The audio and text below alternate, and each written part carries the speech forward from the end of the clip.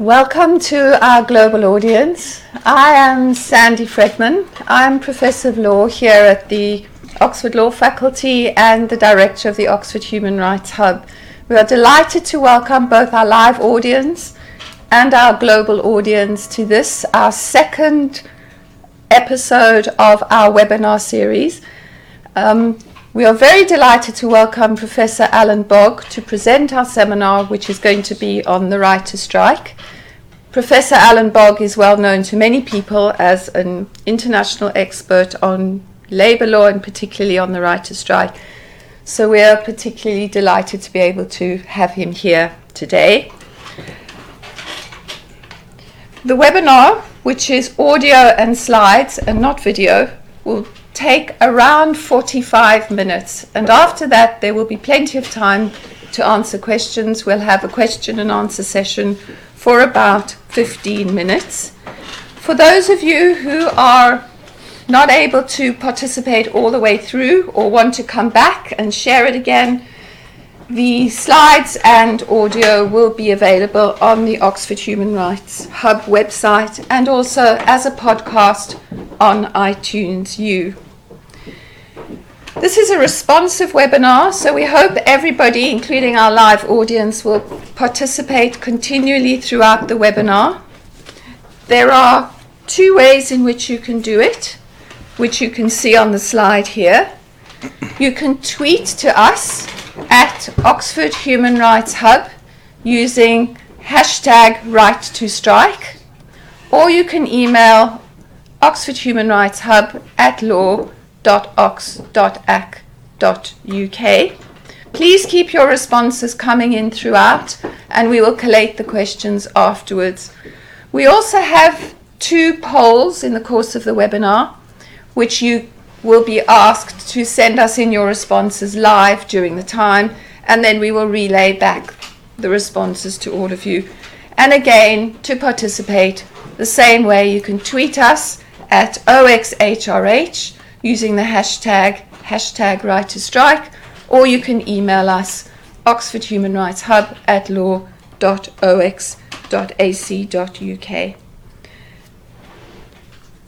So with that brief introduction, I hand you over to Professor Alan Bogg. Thank you very much, Sandy, and it's a great pleasure to be doing this webinar on the right to strike. And the right to strike is, of course, a controversial topic, and in fact, nothing so controversial as the paragraph that I sent out advertising the seminar. So often people read emails very quickly, and somebody thought that the email said Alan Bogg, menace to hard-working people, ? And then got in touch and said, what on earth was the problem? I'm not a menace to hard-working people, so I'd like to get the record straight on that. But certainly there are many people who would regard strike action as a form of menace to hard-working people and to the public good. What I want to do in the seminar is explore in an open-minded way what it is about the right to strike that has made it so controversial in the pantheon of fundamental human rights. So what I want to do to begin with is look at that normative context, to think about some of the arguments against the right to strike, to then go on and think about some of the arguments in favour of a right to strike, and finally to acknowledge that ambivalence about the right to strike is as much a product of what labour lawyers have thought about rights discourse over the years as it is about governments and employers. So what I want to do is engage with a view that historically in the UK at least was very dominant, which was that rights discourse is really a kind of formalistic distraction, and it doesn't matter very much whether one calls it a right or whether one calls it something else. The key is the substance of the freedom. Now, what I want to get to with that is I don't intend to be neutral. I want to set out the arguments and explore them in an open-minded way. But what I want to suggest is that the right to strike is properly regarded as a fundamental right for two main reasons. The first is that it's instrumentally connected to the right to collective bargaining, which is widely recognised as a fundamental right in international human rights law. And secondly, I want to kind of follow what the Supreme Court of Canada has recently done in the Saskatchewan case, which is to configure the right to strike as based in the constitutional values of equality, autonomy and dignity of workers, so that respect for the right to strike instantiates each of those core values. In defending the view that there's a fundamental right to strike, properly so called, that doesn't get around the fact that controversies remain about the implementation of the right to strike. And what I want to do in the latter part of the webinar is to think about the right to strike in three different legal orders. First, the ILO, the International Labour Organization, which is regarded as the authoritative organisation for setting labour standards. And I want to think about the fate of the right to strike in that forum, because as many participants will know, the position of the right to strike has been controversial, particularly over the last 2 or 3 years with the activities of the employer group within the ILO. I then want to think about recent developments in the European Court of Human Rights, where there is now a protected right to strike under Article 11, but what we see in recent cases is an emphasis on judicial deference and the importance of transnational courts not disrupting national industrial relations systems, so the so-called margin of appreciation doctrine. And I also want to think about that in relation to recent developments in Canada, where recently the Supreme Court of Canada has recognised a right to strike under the Freedom of Association guarantee in the Canadian Charter. And interestingly, in that case, there's a very, very strong dissenting judgment where the emphasis again is on the importance of judicial deference and the need for judges not to get too embroiled in controversial topics involving social and economic issues. Finally, I want to think about the question of integration or fragmentation. Is it right to say that there is a single right to strike in all of these legal orders? Is that even tenable as an aspiration? Or are we seeing fragmentation of standards across these different legal orders? And if we are, does that matter? Does that pose a risk? Or alternatively, is that an opportunity for dialogue between systems? So that in broad terms is what I want to cover. So without further ado, let's begin with the question, why is the right to strike so controversial? And I realise that it might be regarded as heretical by some labour lawyers even to ask this question, as if asking the question risks destabilising the right. And I think it's important to avoid that kind of closure. The only way to address arguments is to address them head on and not to pretend that they don't exist. And also we need to acknowledge that these arguments have a significant degree of political traction. So we need to think about the arguments and we need to assess whether or not there's something in them. So I think the first issue about the right to strike is that striking involves the intentional infliction of harm. When people strike, they do so deliberately in order to inflict economic harm on another party intentionally in order to augment bargaining strength. Now, from a liberal perspective, that's problematic because harming and striking go hand in hand. And we need to acknowledge that the right to strike is, for that reason, an unusual kind of right, because it's essential to the exercise of the right that intentional damage is inflicted on another party. The second point is that actually, if we think about there being a hierarchy of norms at the international level in respect of international labour standards, many labour lawyers would regard the International Labour Organisation as being the expert body that sits at the apex of that hierarchy. And actually, there's no explicit textual protection for the right to strike in the main instruments of the International Labour Organization. The right to strike is not mentioned in ILO Convention 87, and it is not mentioned in ILO Convention 98. Now, many of you tuning into the webinar will be lawyers, and you know well enough that open textured language can be interpreted in order to derive standards and rights that aren't spelled out. But also, we do need to acknowledge that the lack of textual specification of the right to strike has given some scholars a kind of sense that it's appropriate to ask the question whether there is a right to strike at all within the International Labour Organization framework. And only last week at a workshop in Barcelona, I hear a very well respected international labour lawyer putting precisely this argument. So the third consideration might be this, that the right to strike is given explicit protection in certain instruments, such as the European Social Charter or the International Convention on Economic, Social and Cultural Rights. It isn't textually specified in civil and political documents like the European Convention on Human Rights. So maybe this is a reflection of its secondary status as a right, so that it's not properly regarded as a civil and political right, which we might regard as proper rights. It's regarded as a socio-economic right and having secondary standing. And I think a moment's reflection would lead us to cast serious doubt on that kind of argument.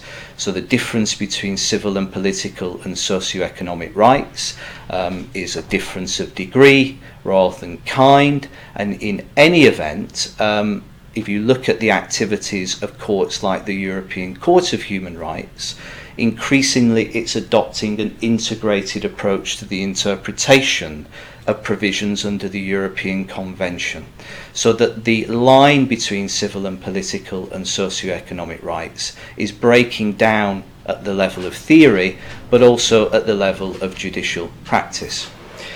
Fourth argument, the derivation of the right to strike from freedom of association isn't straightforward as a conceptual matter. This is an argument that we would probably associate with Brian Langille, who builds on the work of Sheldon Leader. So the idea here is that freedom of association protects individuals doing things collectively that they are at liberty to do as individuals. So the work that freedom of association is doing is it's protecting the collective exercise of something. But you need an independent theory to justify the something that's being protected. So in this case, the individual participation in strike action requires a justification from outside of freedom of association. So if you go to the next slide, we can continue through this litany of arguments against the right to strike, or why we might regard the right to strike as so controversial. For English lawyers, English common lawyers, strike action involves the commission of torts by strike organisers, and ordinarily it involves a repudiatory breach of contract by strikers at an individual level. So for many common lawyers in England, they would regard that as an argument against its nature as a fundamental right. And I'm sure that's true of most of the bench in England, and certainly many members of the Court of Appeal at the current time, with the notable exception of Lord Justice Elias. And I think there's a very easy argument back against that, which is to say that the right to strike offers a yardstick against which the common law can be measured. There's no reason why we should measure or privilege the common law's treatment of strike action as any indicator of whether we should regard it as a fundamental right. It may well be that the English common law is aberrant when measured against the yardstick of fundamental rights. Another argument, I think an argument that needs to be taken seriously, is the sheer variety of implementation of the right to strike across legal regimes. So Lord Wedderburn very powerfully made the point that there is no single right to strike even within Europe. There are probably as many different rights to strike as there are European countries that protect strike action. So even at a very basic level, who is the right holder? You get a different answer to that question in France as compared with Germany.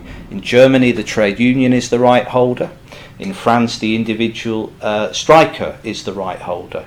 And there's no normative account of that difference. It simply reflects differences of culture and history. So the fact that there is no single standard is sometimes used as an argument against the existence of a right to strike. Finally, and this is a more general point that's not confined to the right to strike, but certainly implicates the right to strike, recent work in the philosophy of human rights has been engaged in a project of circumscribing what counts as a human right. So most notably, a very influential book by the philosopher James Griffin on human rights is the title of the book, where Griffin tries to identify a narrow set of rights based around a minimal concept of human agency. And that would rule out many of the rights that we would regard as classic labour rights that wouldn't fall within the scope of that philosophical project. But, all that said, there are some strong and, I would say, decisive arguments in favour of the view that the right to strike is properly regarded as a fundamental human right. Firstly, there are close connections between the protection of individual strikers and fundamental human rights such as freedom from forced labour or servitude. We all recognise that freedom from forced labour or servitude is a fundamental human right. I think that much is uncontroversial. And where you have regimes that take coercive lines against strike action, particularly against individual strikers, that might be regarded as implicating freedom from forced labour concerns. Also, striking is a form, often, of agonistic political expression. We take political expression seriously in liberal democracies. Very often in constitutional courts, the right to strike is dealt with as an aspect of freedom of association, but in my view it could just as easily be characterised as an exercise of political expressive freedom. In liberal democracies, that freedom is rightly prized and protected. Striking instantiates the values of human dignity, autonomy and equality.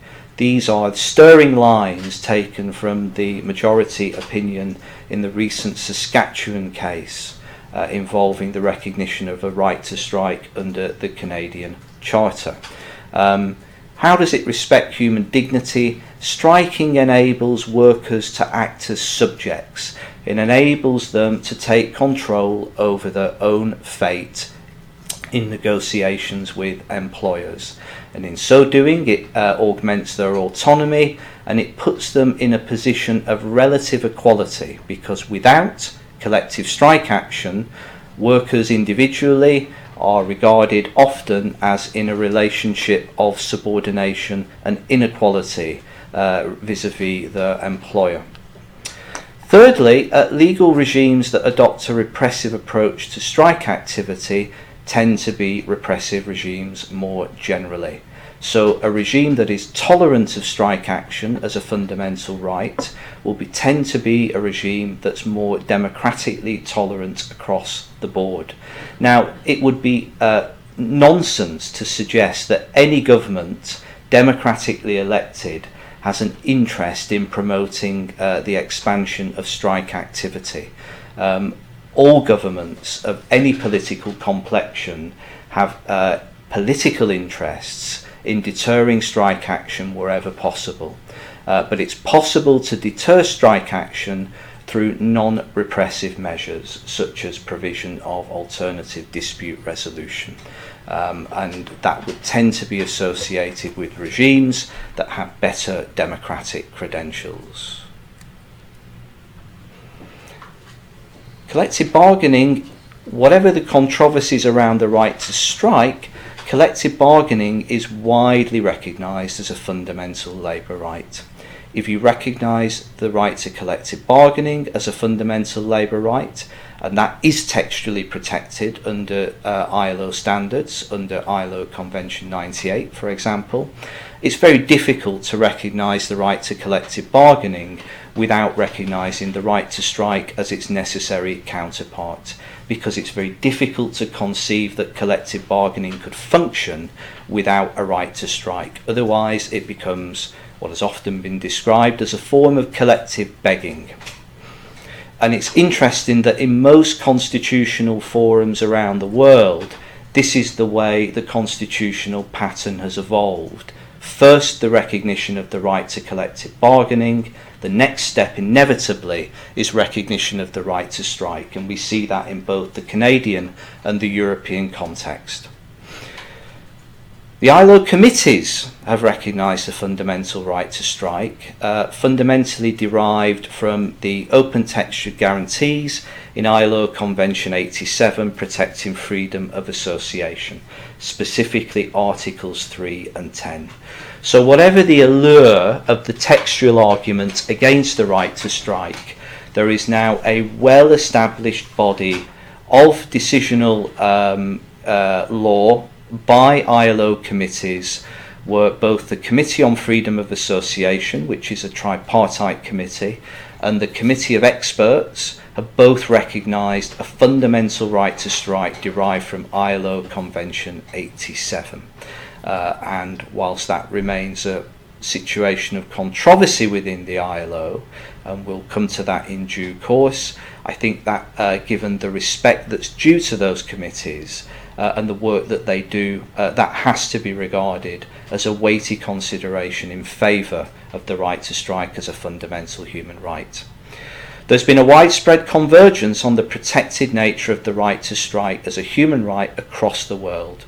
So we see that in the European Court of Human Rights, and we see that in Canada, and we see that in other constitutional forums. So what we're seeing, I think, is a convergence on the protected nature of the right to strike as a human right. Finally, the project of James Griffin, where he's trying to limit the scope of what we would regard as human rights, isn't the only philosophical project in town. So there's a recent book which I think the Human Rights Hub has engaged with through a workshop, which is a book by Alan Buchanan, who makes the argument very powerfully that one can have international human rights with a moral basis, even if the particular human right is not itself a moral right, that there might be other moral reasons for having a system of international human rights law, and there's no doubt in my mind that the right to strike is protected in most of the legal orders that one would count within the scope of international human rights law. We do need to address, and maybe this is a parochial debate, but it's a debate nevertheless that historically in the United Kingdom was a significant debate, because the exponent of this position was a very eminent Labour lawyer, Lord Wedderburn, who famously argued that rights versus immunities in the UK context is just a formalistic distraction. And I think that's easily addressed, actually. I mean, there are a number of points that one can make here. The first point is that from the perspective of individual strikers, it does matter that the UK is an immunity-based system, because you need to recognise a right to strike in order to have a doctrine of contractual suspension of the employment contract. Secondly, immunities aren't just a matter of semantics. Most political philosophers and lawyers would regard rights as a special kind of normative consideration with particular normative consequences. One of those normative consequences is that an interference with a right must be scrutinised in a more exacting fashion through a proportionality standard. Moreover, immunities in the UK context have provided a license for meagre judicial interpretations of the substance of the freedom. Finally, one of the arguments that Wedderburn made against a system of immunities was that a system of immunities was less judicialised than a system of rights.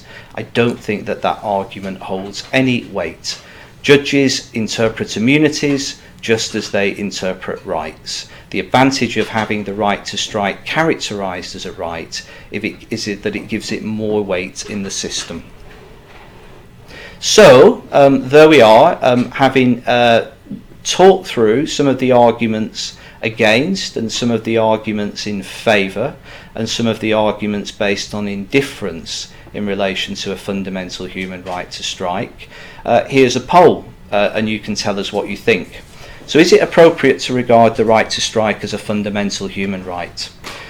You could answer A, yes, as a moral and a legal right, so that it's fundamental in both a moral and a legal sense. B, it is a fundamental human right, but only a positive right under international human rights law. C, no, it isn't a fundamental human right. Or D, you don't care.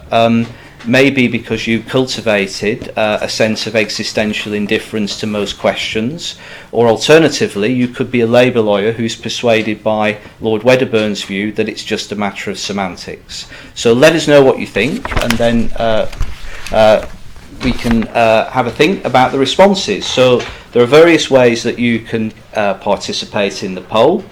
You can tweet your responses to Ox Human Rights Hub, including the hashtag right to strike, or you can email your responses to Oxford Human Rights Hub at law.ox.ac.uk,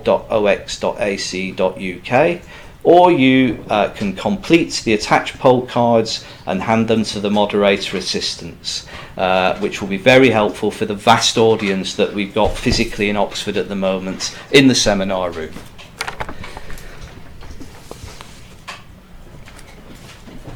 So what we'll do now, having thought about the right to strike as a kind of normative and conceptual matter, is to think about how the right to strike has been treated in different forums.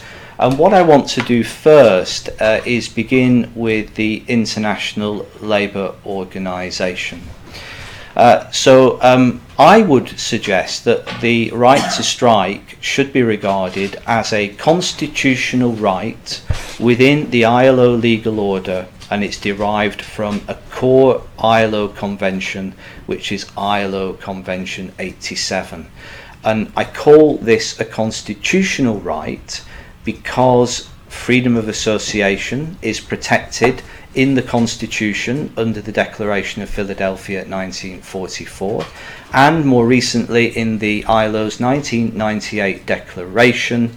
Freedom of association was identified as a core labour right within that declaration, and ILO Convention 87 a core convention. So freedom of association has a constitutional significance within the ILO. And it's interesting that the right to strike has been recognised as derived from freedom of association, not by one committee, but by two committees. The first is the Special Tripartite Committee on Freedom of Association, which has recognised a right to strike, and that converges with the view of the Committee of Experts on the application of conventions and recommendations. And the difference being, or one of the differences being between those committees, that the Committee on Freedom of Association has jurisdiction without the relevant convention having been ratified, which is a further signal of the significance of freedom of association within the ILO's constitutional structure. So there you go, you've got convergence between two bodies within the ILO standard supervision framework. Now, many of you will know that in recent years there has been an upsurge in the political activism of the employers group within the ILO that has challenged particularly the interpretive authority of the Committee of Experts on the application of conventions and recommendations to derive a fundamental right to strike from Convention 87. And that challenge is twofold. First, the challenge is that the Committee of Experts does not, in fact, have authority to offer binding legal interpretations of any ILO conventions, including ILO Convention 87. And the second point is, even if it did have that authority, that it's usurped for itself, it wouldn't be a legitimate interpretive exercise to derive the right to strike from ILO Convention 87. These arguments have been in circulation for a long time, and it's interesting to ask the question why the political activism of the employers group has really risen in recent years, and part of the explanation may be that ILO standards have been increasingly relied upon in other court settings like the European Court of Human Rights and the Supreme Court of Canada. So the pronouncements of the ILO committees have become consequential in legal terms in jurisdictions where courts can issue binding judgments. And as we'll see, the problems within the ILO have been addressed head-on both by the European Court of Human Rights and the Supreme Court of Canada. And it's fair to say that the authority of the Committee of Experts hasn't been shaken very much from the perspective of those forums by the political activities of the employers group. Now, before we go on to look at how things have been resolved within the ILO this very year, we might then just think again about the results of the poll. And if I could hand over to Sandy, and she can tell us what the views are out there in the world. Well, thank you so much to everyone for your responses, and please do keep your responses coming in. Remember that you can send in questions at any time, which we will deal with during the course of it, and you can continue to send in answers to our polls as well. But for the meantime, we have now gathered in your responses to this, our first poll, which was, as you will recall, is it appropriate to regard the right to strike as a fundamental human right? And we actually have a resounding majority of 90% in favour of A. So 90% of you think, yes, it is both a moral and a legal right. We do have 5% who think of it as, yes, it is, but only a positive right under international human rights law. 5% of you think, no, it's not appropriate to regard the right to strike as a fundamental human right. And fortunately, everybody cares. Hey. So we had none of you saying you don't care. It's just a matter of semantics anyway. And while I'm talking, I'd like to welcome particularly our audience in South Africa from the Legal Resources Centre, where many people are thinking a lot about the right to strike in the shadow of the report on the very tragic events of the strikers at Marikana. And we hope you'll stay with us and keep the questions coming in. And so I'll hand it back to Alan. Thanks very much, Sandy. And it's wonderful to know that everybody cares, and even if they've got whatever particular view they have, they feel it's worth having one. So if we move on to think about how things have been resolved at the ILO, this year a ceasefire was called at the ILO, so it's a matter of some irony actually that the employer group within the ILO had effectively gone on strike in order to put political pressure on the committees for recognising a right to strike. But the workers and employers groups have now reached an accord, for now at least, which led to the issuing of a joint statement earlier this year. And in the joint statement reads that the right to take industrial action by workers and employers in support of their legitimate industrial interests is recognised by the constituents of the ILO. And that's a significant recognition that the employer group has signed up to. It isn't clear on the face of that statement whether the employers group would regard the right to strike as being based in ILO Convention 87 or being rooted more generally in the constitutional protection of freedom of association. But it puts beyond argument that some right to take industrial action is recognised by the social partners in the ILO. Now, as part of that ceasefire statement, there's an agreement to address the mandate of the Committee of Experts and a clarification of the role of the Tripartite Committee on Freedom of Association, and that will take place within an overall review of the standards review mechanism.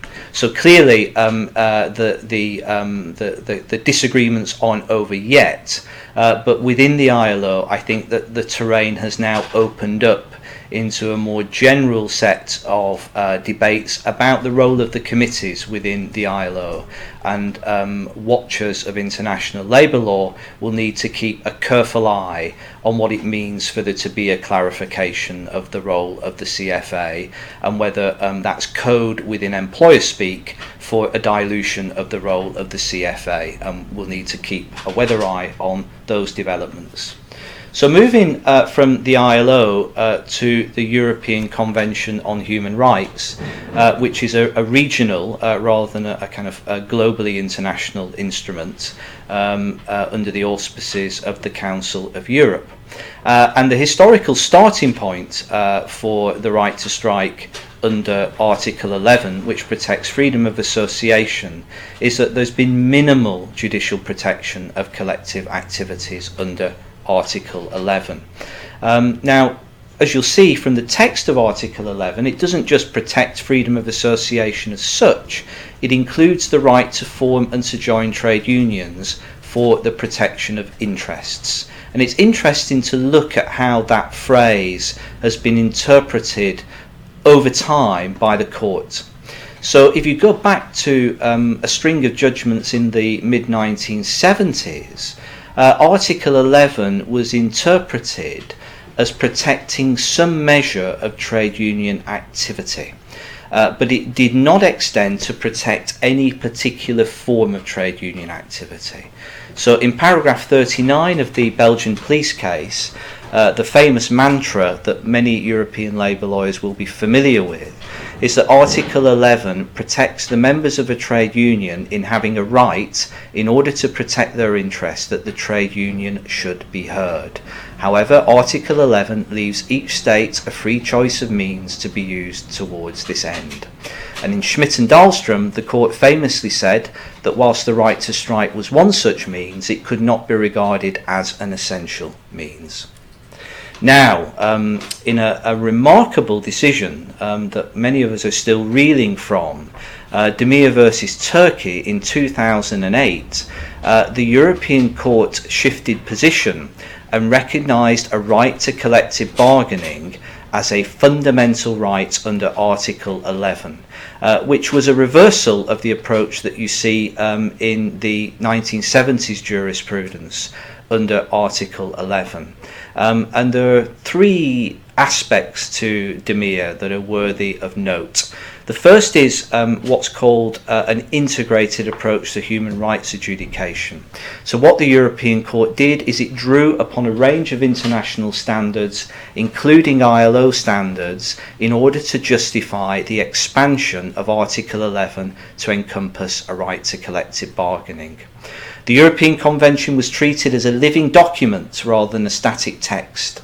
And furthermore, the European Court looked at state practice across Europe and the constitutional traditions of European countries to take that as a form of normative guidance that it was appropriate to recognise the right to collective bargaining as a fundamental right. Now, once that step had been taken, it was but a small step to the recognition of a protected right to strike in the later decision in 2009 of Energy Yapıyol Sen. And as I suggested earlier, the right to collective bargaining was used as an instrumental justification for the right to strike as its counterpart. And what you see is a continuing adherence to the integrated approach, where the European Court draws upon a range of standards in order to justify this escalating approach to protection under Article 11. Now, many UK labour lawyers will want to think about and will have views on the recent case of RMT versus United Kingdom. where RMT brought challenges, amongst other things, to the prohibition of secondary industrial action in the United Kingdom, arguing that the prohibition of secondary industrial action was a breach of Article 11 and its protection of the right to strike. And I think RMT shook many labour lawyers who, in the UK at least, were scrabbling around for inspirational places to go in order to promote collective freedoms. And the European Court has really stood out in that respect as a place to be used for political advantage. And the decision in RMT, I think, has shaken the confidence of many UK labour lawyers. So on the bright side, the European Court took the view that the right to strike was protected, but it declined to offer a view on whether the right to strike was fundamental. It also said that while secondary industrial action was protected, it should be regarded as an accessory freedom under Article 11, so that it wasn't at the core of what was protected under Article 11.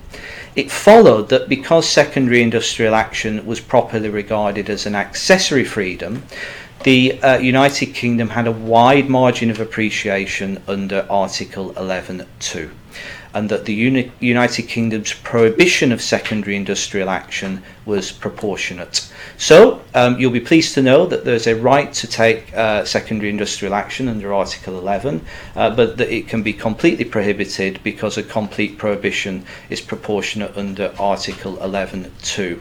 And what I think is surprising about the decision is that I think we might be seeing the fragmentation of international labour law, because the conclusion that the ban on secondary industrial action is proportionate seems to be inconsistent both with ILO standards and with standards under the European Social Charter in respect of secondary industrial action. So it may be that in respect of RMT we're seeing the beginnings of a fragmentation of international labour law. And the question on everybody's lips is whether this is the shape of things to come, or alternatively whether this is a limited political appeasement of the United Kingdom, because a political game has been played over the last number of years where the Conservative Party has been trying to push the line that withdrawal from the Council of Europe is a live political option. And many people see this as sabre-rattling in order to encourage the European Court to step back from the affairs of the United Kingdom. The recent case involving Croatia, I think, involves a more robust protection of the right to strike, but interesting in that case, there was no reference to ILO standards in the main judgment. So, RMT is a controversial decision, and here's the second poll, and what I want to ask is whether you think the RMT case is best characterised as A, an appropriate recognition by the court of the importance of margin of appreciation in sensitive matters of economic and social policy, B, a politically motivated abdication of its responsibilities as a human rights court, or C, a signal to applicants that the court's scarce resources will be targeted at serious human rights abuses rather than the micromanagement of national industrial relations systems. So what we'll do is we'll find out what you think about the RMT case.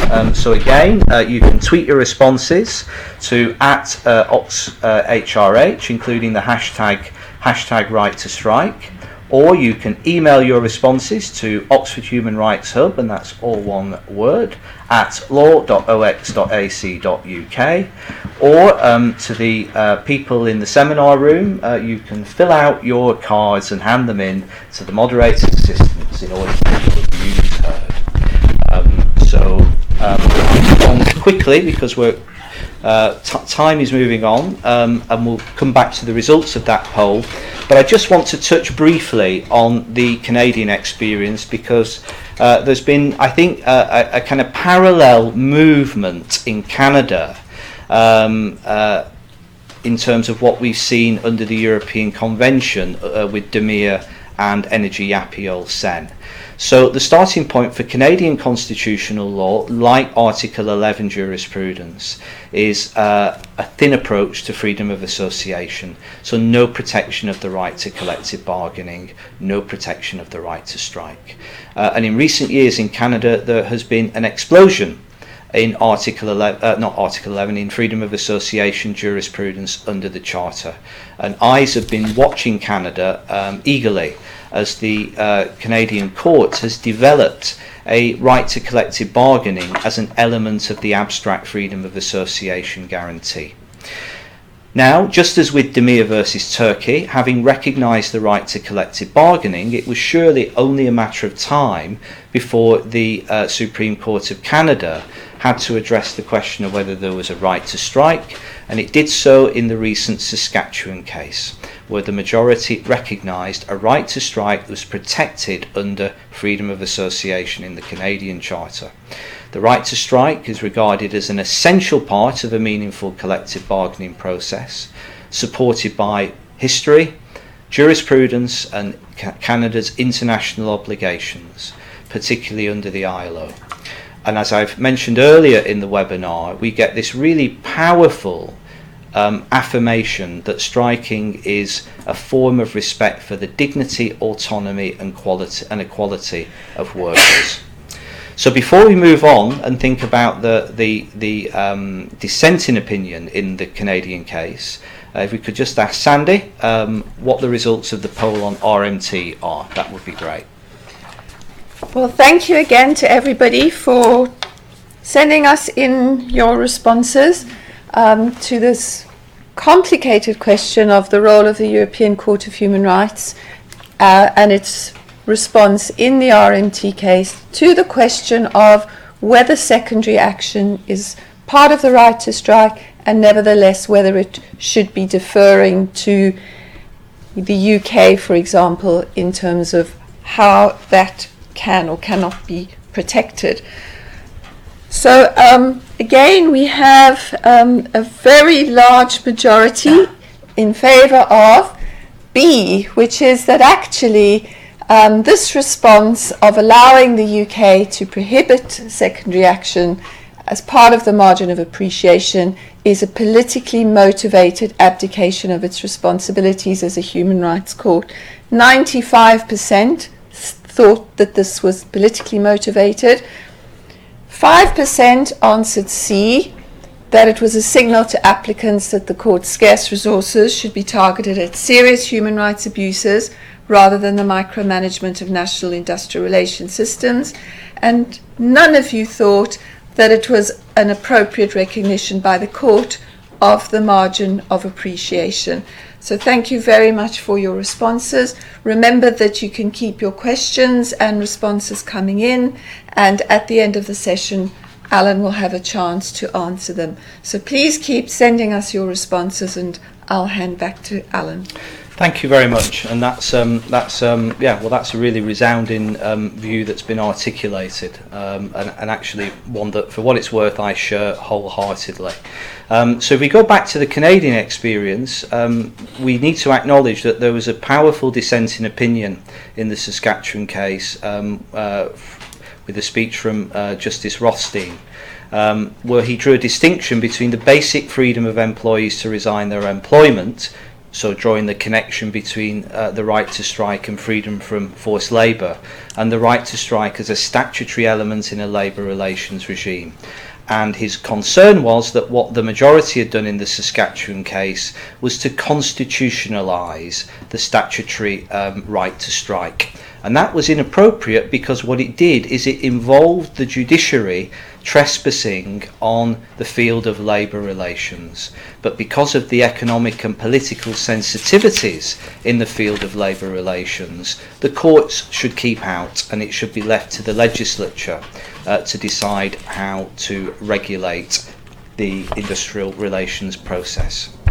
There's an appeal to the importance of neutrality in constitutional adjudication. although we might think that that's a rather dubious argument because, of course, there's nothing neutral about the idea of judicial minimalism. Now, that isn't to say that judicial minimalism might not be defensible, but neutrality is not an argument in favour of judicial minimalism. Judicial minimalism reflects a political stance. One of the arguments made is that the right to strike is not an indispensable component of collective bargaining because there's a duty to negotiate in good faith, and the duty to negotiate in good faith would be sufficient to protect the right to collective bargaining.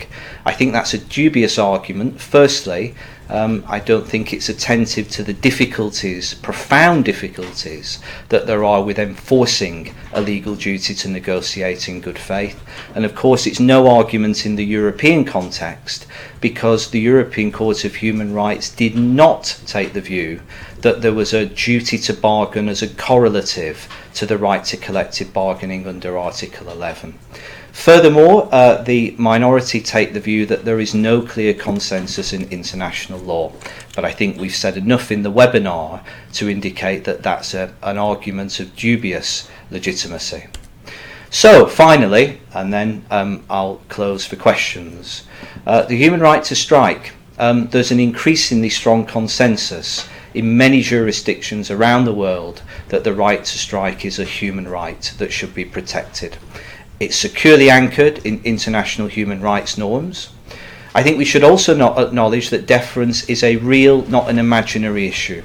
The right to strike is politically controversial, both in national and transnational contexts, and we need to be careful before we hand over blank cheques to the judiciary, because the judiciary in many countries hasn't been noted for its friendliness to workers and the interests of organised labour. So there needs to be a measure of caution in handing over adjudication on the right to strike to judicial forums. Where next? Well, in my view, there's a need to distinguish between core elements of the right to strike and those elements that are amenable to differences in democratic implementation. And that requires, I think, some normative work to identify what the core might consist in. But in my view, a starting point would be the protection of individual strikers from acts of victimisation. That would be part of the core, even if in respect of other elements like balloting or notice provisions, these are things that might be more amenable to differences of democratic implementation. Finally, are we seeing fragmentation or integration of international standards? It's too early to say. In the Canadian context, I think we see a signal to a high degree of integration.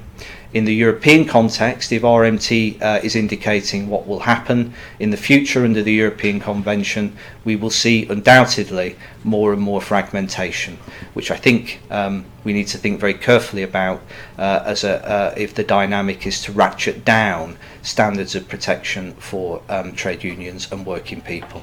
Thank you very much.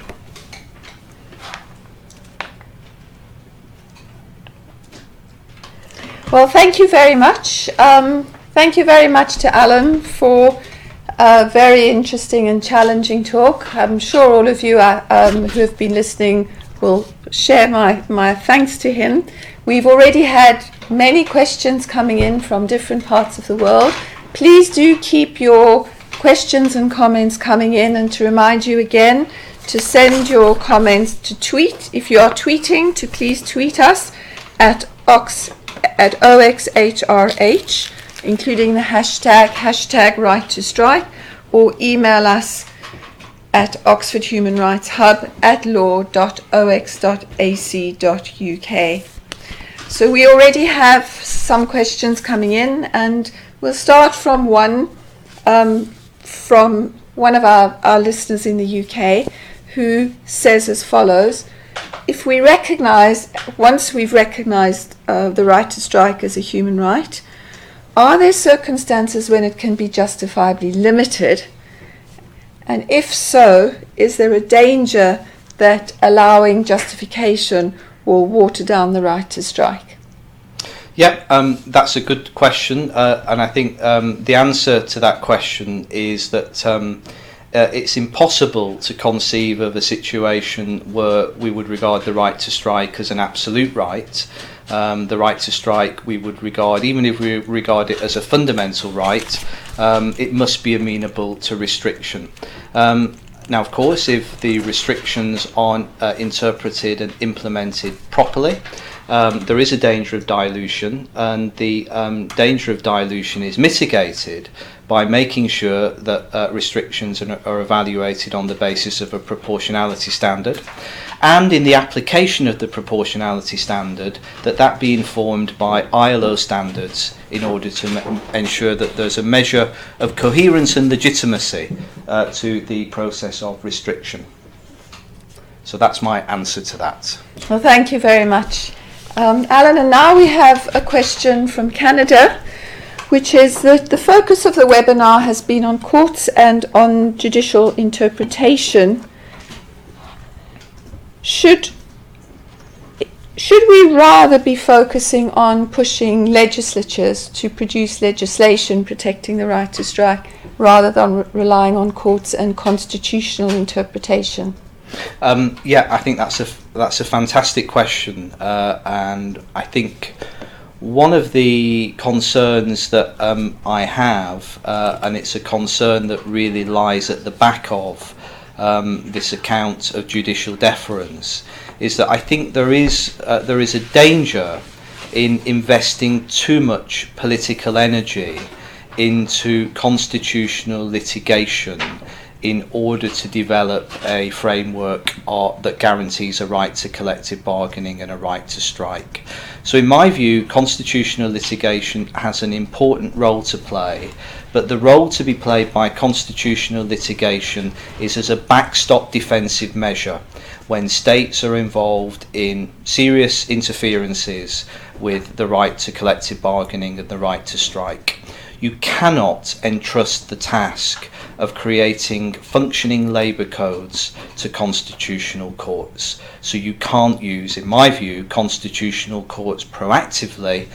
They must be used defensively. And I think it's absolutely vital that trade unions and working people remain politically and democratically engaged in the wider democratic process, so that the working people are not sucked into a focus just on litigation in constitutional courts. Thank you. We have time for two more questions. So the first of the two is again from one of our audience in the UK, and this one takes up your suggestion about alternative dispute resolutions and poses the question that if we have alternative dispute resolutions, will that mean that it would be valid to restrict the right to strike, or indeed to obliterate the right to strike altogether in favour of some alternative dispute resolution mechanism? I think that's a really excellent question. The line that I would take is the line that the majority in the Supreme Court of Canada takes, which is to allow some scope for substitutability of the right to strike in circumstances where you have an essential service as defined under international law. And in that narrow circumstance, I think it's appropriate for there to be substitution of the right to strike, provided that the substitute is an effective and independent alternative mechanism. But I think I would also appeal to the values in the majority's opinion in the Saskatchewan case, which is to say that striking is an affirmation of equality, dignity and autonomy. So we shouldn't readily allow substitutability except in very narrow circumstances as defined under international law. Well, thank you very much, Alan. And unfortunately, we don't have time for all of your remaining questions, but we do have time for one more, which is this, which is how do the themes raised in your excellent seminar tie in with the recognition of the right to strike in the European Union's legal order, remembering for our global audience the distinction between the European Union and the European Convention of Human Rights? But how would that apply to the European Union's legal order, whether by the court in its now infamous decisions in Viking and Laval, or the member states or in the Charter of Fundamental Rights of the EU?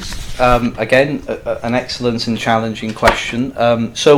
We know, we're all aware, I'm sure, that the European project is poised on the edge of a precipice with the situation in Greece, and there is a political moment that has probably now arrived, which is a decision needs to be made by the people of Europe as to what the European project is. And actually, Viking and Laval provides a wonderful encapsulation for me of what the European project should not be about, which is the subordination of fundamental social rights to market freedoms in the treaty, which is exactly what Viking and Laval led to. If we take ILO standards seriously, Viking and Laval cannot stand if we take ILO standards seriously. And the only way to respond to Viking and Laval is to take the Albany approach, which is to have an immunity for collective action in relation to the free movement provisions, which is part of a wider project of a commitment to the European order as an order based on dignity, freedom and a social market economy. Well, with that, we will be drawing to a close with that very resounding reaffirmation of the basic values behind the right to strike. It remains for me to thank both our speaker, Professor Alan Bogg, our global audience. Thank you very much for your very active participation. I'd like to thank also those that you can't see in the room who have given us technical advice, to the Deputy Directors of the Oxford Human Rights Hub, as well as our funders, the Bertha Foundation, Gullen & Gullen, and who have done the wonderful artwork that you've seen. Steve Pierce from the Oxford IT Services, who's here, our Deputy Directors, Megan Campbell and Laura Hilly. Thank you very much to everybody, and most of all to our speaker, Professor Alan Bogg, for giving us his time and sharing his thoughts with us. Can I just tell you one more time that this presentation will be live for another few days.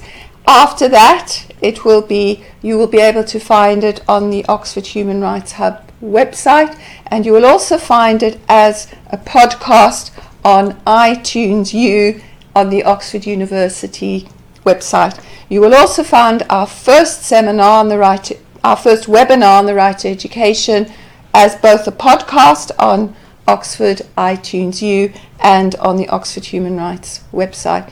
Can you please look out for our next webinar in the series, which will be given by Catherine Costello on the rights of migrants. We will be giving you plenty of notice of this. Please join us again in the future. So thank you very much and goodbye.